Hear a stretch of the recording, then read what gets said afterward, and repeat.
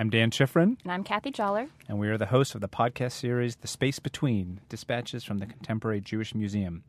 This program looks at how both art and the contemporary Jewish experience often takes place in the spaces in between cultures, religions, generations, and artistic practices. Today we are delighted to have Moshe Kasher, one of today's sharpest comedians, on the show. Kasher is the author of the hilarious and terrifying memoir, Kasher and the Rye, the true tale of a white boy from Oakland who became a drug addict, criminal, mental patient, and then turned 16. The book is a West Coast combination of Philip Roth's Portnoy's Complaint and Jim Carroll's The Basketball Diaries. Kasher was recently on Conan O'Brien, offering his thoughts on why it's bad PR for Jews to give their kids gold coins to eat for Hanukkah. Welcome, Moshe. Thank you. Thanks, guys, for having me. I like that intro. Although I've never read Portnoy's Complaint, I just like the comparison. Yeah, that felt really great. nice. Yeah. So the book is both tragic and very funny. In writing the book, did you have to consciously kind of balance the amounts of each, or is it all one and the same for you? Some laughter, some tears. Mm-hmm. I've been thinking a lot about. I set out to write this book as a comedy. I mean, that was my. I sort of thought that the drug addicted teenager. Horror story had been written already, and I thought, well, the difference here is that I'm a stand-up comic, and so I can inject some needed levity into the topic of teenage drug addiction. It sounds absurd, but it was my mission, and I started writing it with comedy first, and then I found I've discovered things about it as I was writing it, and one of them, which was obviously that at certain points in the narrative, I had to it would stop being funny, and it needed to be serious. And sincerity is not my comfort zone in terms of a performer and in terms of an artist, but because comedy is the opposite of sincerity. Unless every once in a while a comic will be like, no, that's why we need to help them kids, but generally frowned upon sincerity. But the narrative needed it, and it happened to me, and I thought that was a neat process to watch a story happen to me, even my story happening to me, even as I was writing it. But also I found that the jokes themselves are a kind of a literary catnip. It's like a distraction technique, and I didn't write this. I didn't do it like this on purpose. But I think that what's effective about the book is that the jokes, which are unbelievably funny. I mean, I'm just a very talented comedian. Yeah. Distract you. That's sarcasm, by the way, for the listeners. They distract you on your way down this kind of weird road. You start off in this very lively, funny. Even though it's a little dark and twisted, it's still funny. And it's almost like there are these little, glittery objects on the horizon. And then all of a sudden, you're looking at these jokes and you're laughing, and you find yourself in the third and fourth act of the book going, oh, wait, how did I get here? What a claustrophobic place I've arrived in. And you almost didn't notice you were arriving there because you were busy laughing. And I think that actually that's analogous to my own experience with drugs, is that the same thing happened. It was a distraction technique where I found drugs at a very young age, which were very glittery and made me feel great. And then all of a sudden, by the third and fourth act of my childhood, I thought, uh-oh, I'm stuck. I'm trapped. My experience of reading the book was that something was really funny, and I'm off guard, and I'm kind of, open and vulnerable in a way that you are also in the book. And then all of a sudden, you get hit with something really serious. And the humorous parts are more humorous because of the background of some of the, horror, and the horrible things actually become more horrible because you're not expecting them. So generally the humor makes it more horrible is what I'm saying. I like the sound of that. That's an even better intro than a cross between Philip Roth's Portnoy's Complaint. The horrible got only more horrible as we read on. Well, there's also some sense that, right, if you're able to make these jokes, he turned out okay. He's going to be all right. Well, I heard somebody once say, anything that you laugh at, you'll never be ashamed of again. And I think there's a lot of power in that, and I think that's very true. So, I think that there's something to that. And, as I wrote the book, my editor's first and primary note when I turned in my first draft was remove half of the jokes. Because it was just so front-loaded with jokes. As a comedian, I have this, muscle memory of trying to just stuff joke. And I don't know if you know my stand-up comedy style, but it's like a Gatling gun of jokes. It's just one after another after another. I don't even stop for people to laugh, and which hopefully, theoretically, they're doing. And so I had to go back through and comb out unnecessary jokes. And it was interesting because I didn't think of it. And then I reread and I thought, oh, that does make sense. This does distract from the narrative. I'm making these jokes all the time, and so I had to go out and just comb the humor out of it. So the difference between a joke that was distracting and a joke that furthered the story, I think did that's that right. become apparent? It became some of the. I mean, it depends. It remains to be seen what the reader would say if all of the jokes in there were necessary.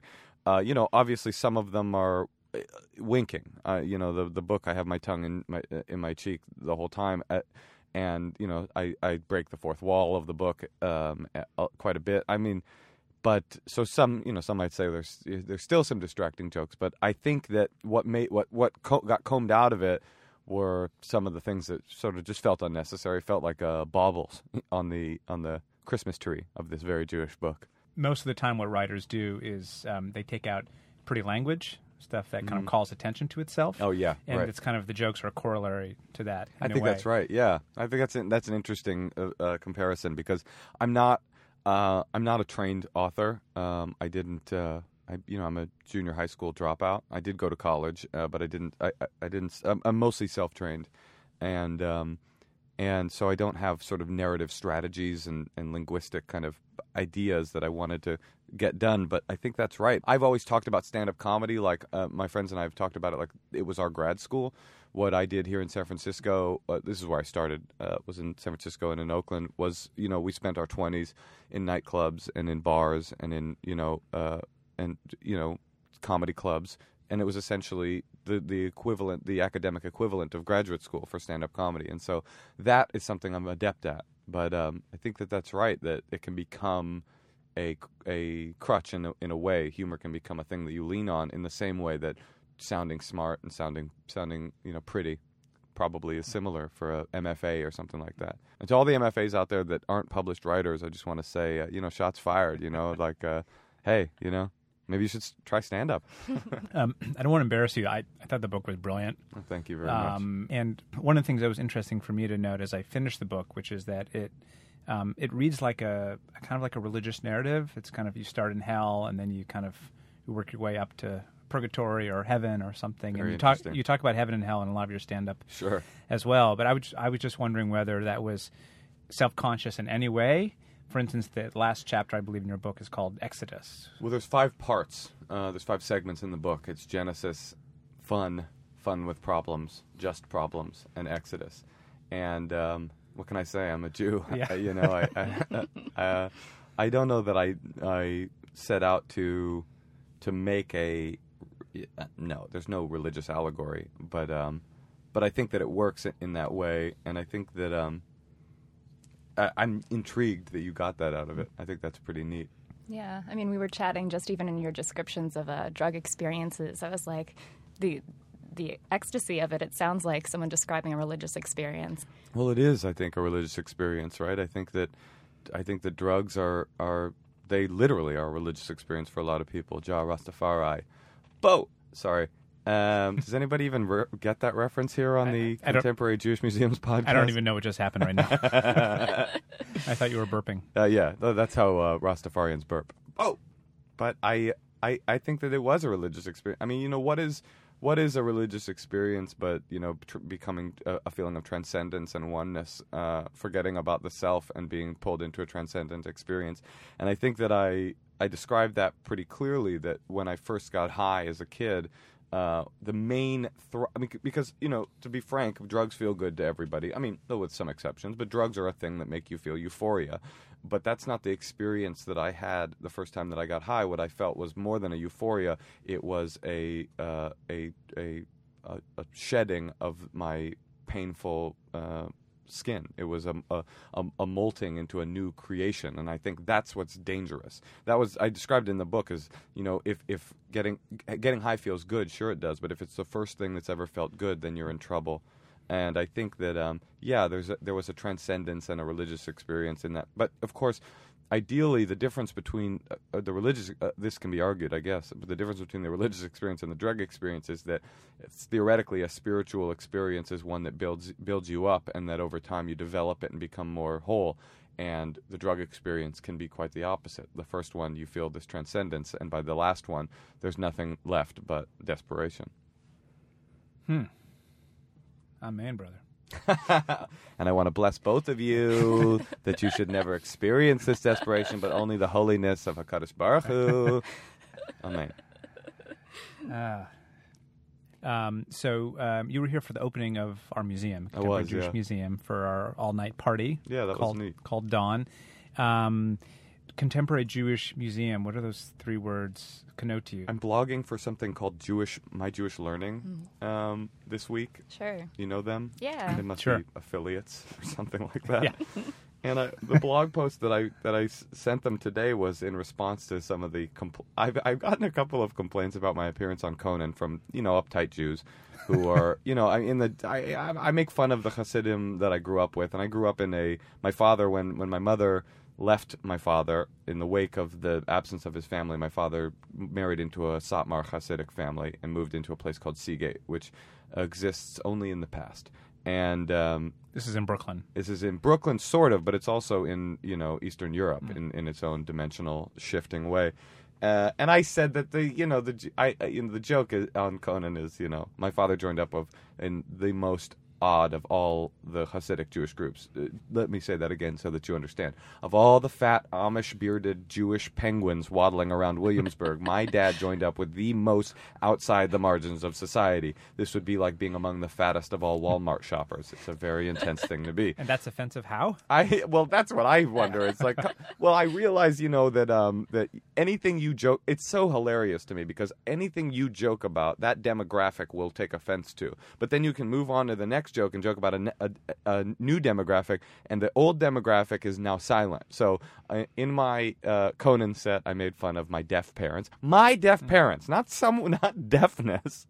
And then I made fun of my Satmar upbringing. And I got emails from those two demographics. And I also have a joke about the Doors. I've gotten some very vitriolic emails from Doors fans letting me know that I need to back off the sacred cow that is Jim Morrison. But to just clarify where I'm coming from Jewishly, I studied religion in college. I've lived in Israel. I studied Jewish history. My brother is a rabbi. My whole family is Hasidim. Literally, they're straight up. I have family that's third generation American that speaks with European accents. Like that's straight up true. Old school. They are very old school. My family comes from part of my family's in a place called New Square in New York. Are you familiar? Rockland County? I don't know what county it is, but I know what century it's from. Women don't drive in New Square, and they all voted for Hillary Clinton. Every member of the New Square community voted for Hillary Clinton because the rabbi said. So that's the level of religiosity that we're dealing with, And I love those people, and whenever I see a Hasidic guy walking down the street, I think, hey. And they don't think that about me. I have a kind of emotional tendon that is connected to them. But I also think they're hilarious and ridiculous. And they're all of these things. And the more that we can sort of laugh, the point is I'm a pretty proud Jew. But I also see the innate humor in a lot of this stuff. So what does Contemporary Jewish Museum mean to me? Did I answer that question in any way? I forgot that there was a question. Right. Yeah. It's just we're defining it, so it's fun to ask people if you were to put on an exhibition of something that you think captures what that means, because we don't know and we're trying to figure it out. Well, obviously, what I would do, because of who I am and my background, is that I would probably do an exhibition of Jewish comedians. That's as Judaism becomes watered down and further assimilated. I don't mean that as in a dirty. I know that assimilation is sort of the dirty word of Judaism, but it's just a kind of reality in America that you're slowly you're becoming. It's either you're religious or you're unaffiliated. American Jewish comedy is one thing that seems to be continues and is unadulterated. It's a thing. And even though the voice has changed, and ladies and gentlemen, I'm no Lenny Bruce, it's still, when I'm in a comedy club, I look around, I think this is so weird. There's so many Jews here. There's basically black people, Jews, and Catholics in comedy. That's sort of it. So I'm intrigued by that. That's what I would do. Yeah, what's that about? Why are Jews funny? Mm-hmm. I think it's probably the same reason black people are funny, because we've been marginalized and weirded. I don't want to say oppressed, because I don't know how oppressed American Jews are, and they're still very involved in the comedy world. But I think it's we like to argue, obviously. We like to make jokes. I'm struck when I go to a stuffy WASP how different the tenor is. I'm always struck with that, and I'm also struck when I go to a stranger's house for a Shabbat meal. How people are joking and they're arguing, and it's just like an automatic thing. So I think that there's something built into the Jewish kind of, just like how learning is built into the Jewish sort of consciousness. I think probably joking is too. Could we talk about California Jews a little bit? We got this exhibition, California Dreaming, which is about Bay Area Jewish history. And one of the ideas behind the show is that the Bay Area is, for many people, a kind of a promised land of Jewish opportunity.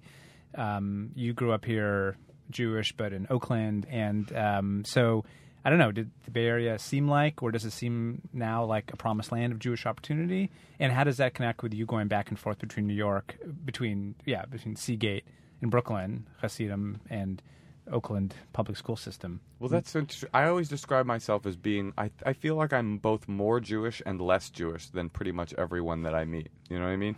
Like, I have this unbelievably Jewish experience, which is the 6 weeks a year that I would be in Seagate, essentially, shucking and jiving in Seagate, like trying to pretend to be a Hasidic Jew. And then I would move back here, where I would come back to California, but I didn't go to camp. I didn't know Hebrew. I didn't have a big group of Jewish friends that I grew up with. I had such a secular experience in Oakland and such an unbelievably non-secular experience in Brooklyn that it's like, I don't know if a person who grew up in the Bay Area, who went to, Kahila or, and then went to, what's the camp, the famous camp that people go to here? Camp Swig, Camp Newman. Yeah, I mean, I don't know if those people, Tawanga, right. I don't know if those people Nice. are more Jewish than, I feel like maybe they are more Jewish. I mean, I don't mean more, I mean experientially more Jewish than me, or not. What I have is it's like I was, I'm like a foie gras duck of the Jewish experience. So I'm a regular duck, but I've got a big fatty liver. Are we allowed to discuss foie gras in San Francisco? Or It's okay. No. You're still allowed to talk No, about it's it, okay. right? Yeah. A few cool. more weeks anyway. Yeah. What you can't talk about is gluten. That's right. Yeah, I see these kids in my neighborhood. They're snorting gluten. Unbelievable. They're like, hey kid, psst, first one's free. It's some pizza. Yeah. God, I got hungry all of a sudden. I forgot my next question. Somebody. Because you gave up gluten. I gave up gluten. I know. Did you really give up gluten? I'm in the middle of a complicated food substitution regime. I'm a Jew. My brother says, I'm not saying gluten intolerance is fake. I'm just saying everyone that has it voted for Obama. Which I think is a good line. No, that sounds about right. So we have another exhibition, Black Sabbath. Okay. The secret musical history of blacks and Jews. So it's about... I just can imagine the copywriter up in his office like, Black Sabbath, I've got it! We have had some confused Aussie fans, I Yeah. think. Yeah. What's up? We're here for the Black Sabbath. Jews? That's the worst! We've had some problems. Yeah. But, it's interesting. It's this collaboration that, on the one hand, in certain musical circles and certain moments was extremely, let's say, harmonious, if I can make it kind of a joke. But obviously in other situations, the black-Jewish relationship in America for the past 2 generations has been fraught with problems and complexities. And so your experience was probably unusual in terms of, representative of the Black-Jewish Alliance. Sure. Is that from Star Trek? The Black-Jewish Alliance? No, but I want to talk about Star Trek, actually. I'm totally Really? willing to do that. All right. Absolutely. So, blacks and Jews, what do you think? What's up with that? What's up with that? Yeah. I've always been very intrigued by the Black and Jewish. I mean, it's an old conversation, obviously, but I think I'm fascinated with the Black Hebrews. Do you know about them? The kind of medieval people in New York who like literally dress in armor and go out onto the street. You've never seen these people? Oh, they're unbelievable. They're Black American New York Jews who have joined in like a kind of weird religious sect called the Black. I think they're the Black Hebrews. I know that there's a sect in Israel of Black Hebrews, the Black Hebrews that came from Chicago that moved to New York. To Israel. My favorite story about them is that they moved to Israel. They had a self-discovery that they were, in fact, a lost tribe of Israel, and they were Jews. And so they moved to Israel before Israel really got its act together immigration-wise. And so they're there, they're doing their thing, and then Israel came to them and was like, hey, probably, literally, hey, guys. And they were like, so... you can't just like move here. And they were like, what do you mean? And they're like, well, we'll let you stay, but you have to convert to Judaism. And they were like, we're already Jewish. Why would we convert? You're not even Jewish. That's part of the weird Black Hebrew religious. They're the true Jews. They're the true Jews. They've in some strange thing that I don't understand. They're the true Jews. And the Israeli government was like, you got to stay here to be a citizen. You have to convert to Judaism, and we'll let you do that. And they were like, we're not going to convert to Judaism. We're already Jews. And then Israel was essentially just like, all right, and just now they live there. They're just Israelis now. Like they just sort of capitulated to this like strange religious narrative, which I think is amazing. I love that. But in New York, there are these guys that they'll be standing on the street corner, and they're wearing armor. Like literally, they'll be wearing like armor, like maybe like a Conan Gadol kind of chest piece or whatever. And then they break down like all the tribes of Israel. This is the disturbing part. Like they're like, we're one of the lost tribes, and the Latinos are a lost tribe, Asians are a lost tribe, and they break it down like this is Gad, this is Daniel, and blah blah blah. And then unfortunately, the Jews aren't Jews. I don't know why we didn't get to be Jews. It seems unfair. I mean, we're the Jews. Why can't we be Jews? Tough break. We didn't make it. Is a tough break.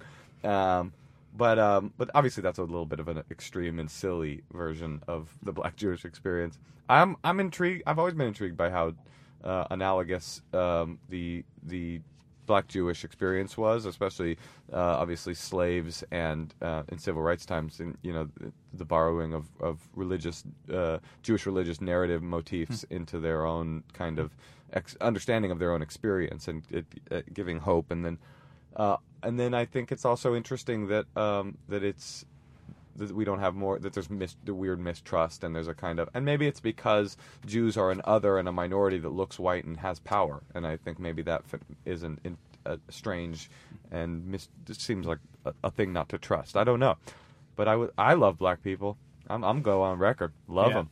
Don't fetishize them, just love them. Love them as regular people. Actually, my podcast is because I was a kid that grew up listening to nothing but hip hop in Oakland public schools, surrounded by black kids, and that's the soundtrack to my life is hip hop. And I do a podcast with the co-creator of the Chappelle Show, Neil Brennan, who also has been working in black TV his whole life. That's his whole world. And DJ Doug Pound, who's a guy from the Tim and Eric program, who does like a DJ character as his stand-up persona. So we were all three these like white boys that are kind of enamored of black culture. And the conceit of the podcast is that we only have black guests. Every week we have a different black guest celebrity. It's called The Champs. And as I say, if you are a white person and you want to hear what black people are like, please tune in. If you are a black person and you want to hear what white people are like when they timidly interview black people, please tune in. If you are a non-white, non-black person, you are not welcome to listen to our podcast. I'm only kidding. Everybody's welcome. Recent issue of Heeb magazine or Heeb Online, you interviewed yourself. You mentioned that you're at home watching Deep Space Nine, which is one of the Star Trek spin-offs from the 90s. Perhaps the best one. I mean, the best spin-off, no doubt about it. There's no question. There's no question. It's also the grittiest. It's for sure the grittiest. It's the most like, it's the sci-fi as Western genre epitomized within the Star Trek ecology, I think. Ecology? Yeah. Whoa, man. Dude, you just working went on into this bit for warp a drive nerddom. No, I'm with you. I think it is. And speaking of black people, Benjamin Sisko, the captain of the Defiant and Deep Space Nine, is in a very interesting and intriguing way. He's a very even though it's a post-racial future. That's the conceit of the Federation in Star Trek, is that all racism has been abolished. He's a very Afrocentric character. He's got tons of African iconography in his office, and he has these flashbacks. A repeating motif in the show is that he has these flashbacks into strangely 1960s San Francisco, where he is a black Muslim science fiction writer and civil rights activist that is dealing with incredible racism here in San Francisco. So it's a kind of an intriguing connection piece to blackness in a show where theoretically blackness shouldn't matter at all. See, it's interesting that I was drawn in terms of my racial analysis to the Ferengi. Oh, because you're a Jew. Because I'm a Jew. Yeah, the space Jews. The Ferengis are the space Jews. Right, yeah. These kind of like... I like money, Latinum, give it to me. Yeah, exactly. Small and ugly and whole thing. It's crazy. And you've seen Harry Potter. Yes. The banker characters are these crook-nosed, like, wizened Jews. It's like... at Gringotts. Are we supposed to not notice this? I mean, these are Jews. I mean, this is just obvious. And Scrooge McDuck, too. I mean, swimming in money? Am I supposed to ignore that? Started. It's unbelievable. But so what's interesting to me about that is that even today, these images percolate. I mean, they're still there. You literally believe that the Ferengis represent, in at least someone's subconscious, Jews. I don't know how else they would have been created with that level of specificity. I think it is unconscious. Right. So I'm thinking also of the first of the new Star Wars movies, too, with what's the name of that character who's like the... Oh, Jar Jar Binks? Jar Jar Binks. People said he was black. Black. Right. Right. It's an interesting thing. You start to, I mean, it's hard to know. I mean, there probably is racism within people's, subconscious wiring, I'm sure that's true. And so I'm sure that, is Jar Jar Binks... did George Lucas go, I'm going to make like a weird, buffoonish black alien? Like, no. But Lucas is like a black guy.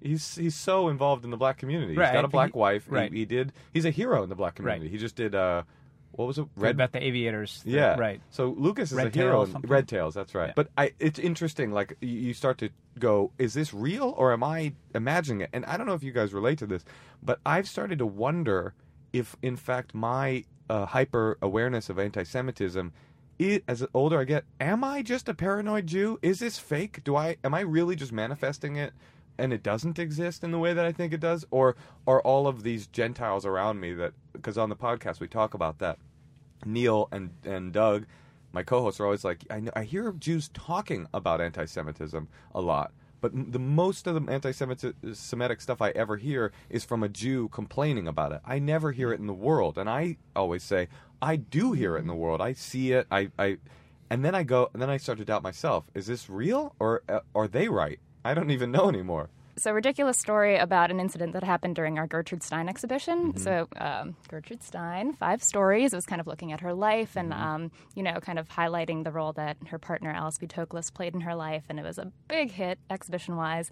And then this incident happened where a contract guard saw a female lesbian couple holding hands in the gallery and said, "We don't allow hand-holding in the gallery." No, we don't. And then... Not with 2 ladies, for sure. Especially in a Gertrude Stein exhibition. Yeah. the phenomenal irony. So they complained. He was taken off the floor. And they were like, "Oh, no, absolutely, that's not our policy. Anyone's free to hold hands." But the damage had been done, and it got picked up by the Chronicle. An article was published because that's just the best headline. Sure. I mean, in this Twitter world, lesbians kicked out of Jewish museum for holding hands in a Gertrude Stein exhibition. So it was popping up everywhere, and there was just so much anger. Of course, like, intolerance is unacceptable. I was not prepared for the anti-Semitism that came up. It's not the anti-Semitism. It's the impulse to go, here's a thing that happened, I'm going to connect it to some greater narrative of Jewish grossness. That's the intriguing thing to me. It's not somebody saying these stupid Jews wouldn't let these girls hold hands. It's more this impulse, like it's like almost a seething kind of readiness for such a thing. And Exactly. I don't think it's exclusive to Jews and anti-Semitism, but it's certainly a part of what's going on here. The impulse to prejudice is like a human thing. It's a pattern-seeking kind of thing. I think that's right. And I think that it's so funny that we're talking about my book and we ended up talking about anti-Semitism. This is so Jewish. So your parents are deaf? Yeah. Both of them, your mother and your father. And you described being an interpreter for the space between. It's inevitably kind of an in-between position. Right. So, yeah, I thought that was fascinating. And the fact that when you meet other deaf people, the fact that you have, you come from deaf folks kind of puts you in a different class than people who just learn it. I mean, my life was lived in the space between, and I think that that's a theme in the book, is that all of those spaces between were washed away when I got high that first time. I say I wasn't deaf enough, I wasn't hearing enough, I wasn't black enough, I wasn't white enough, I wasn't Jewish enough, I wasn't secular enough, I wasn't, I was all of these things. And when I got high, all those things went away, and I was enough. But I think, that is interesting. And later in life, I became a sign language interpreter. Before I was a stand-up comic, my job was a sign language interpreter. And before that, I dressed in a bear costume and I passed out flyers on Telegraph Avenue. So that's my entire career arc. Bear costume, interpreter, comedian. So it's basically bear costume, interpreter, bear costume again. And one of the stranger assignments that I ever had was I got a call years into interpreting. I got a call to interpret at the very rehab that I had been a patient at, which I'm sure you guys read about. And I went and I interpreted in this group, and talk about the space between. I was sitting there interpreting, because as an interpreter, you're this conduit. You're not an active member. You're just sitting there and you're passing information in and out of you. And I'm sitting there like an observer looking around, but they don't know what I know, which is that I was here. I sat here. I was one of the people that you were talking about.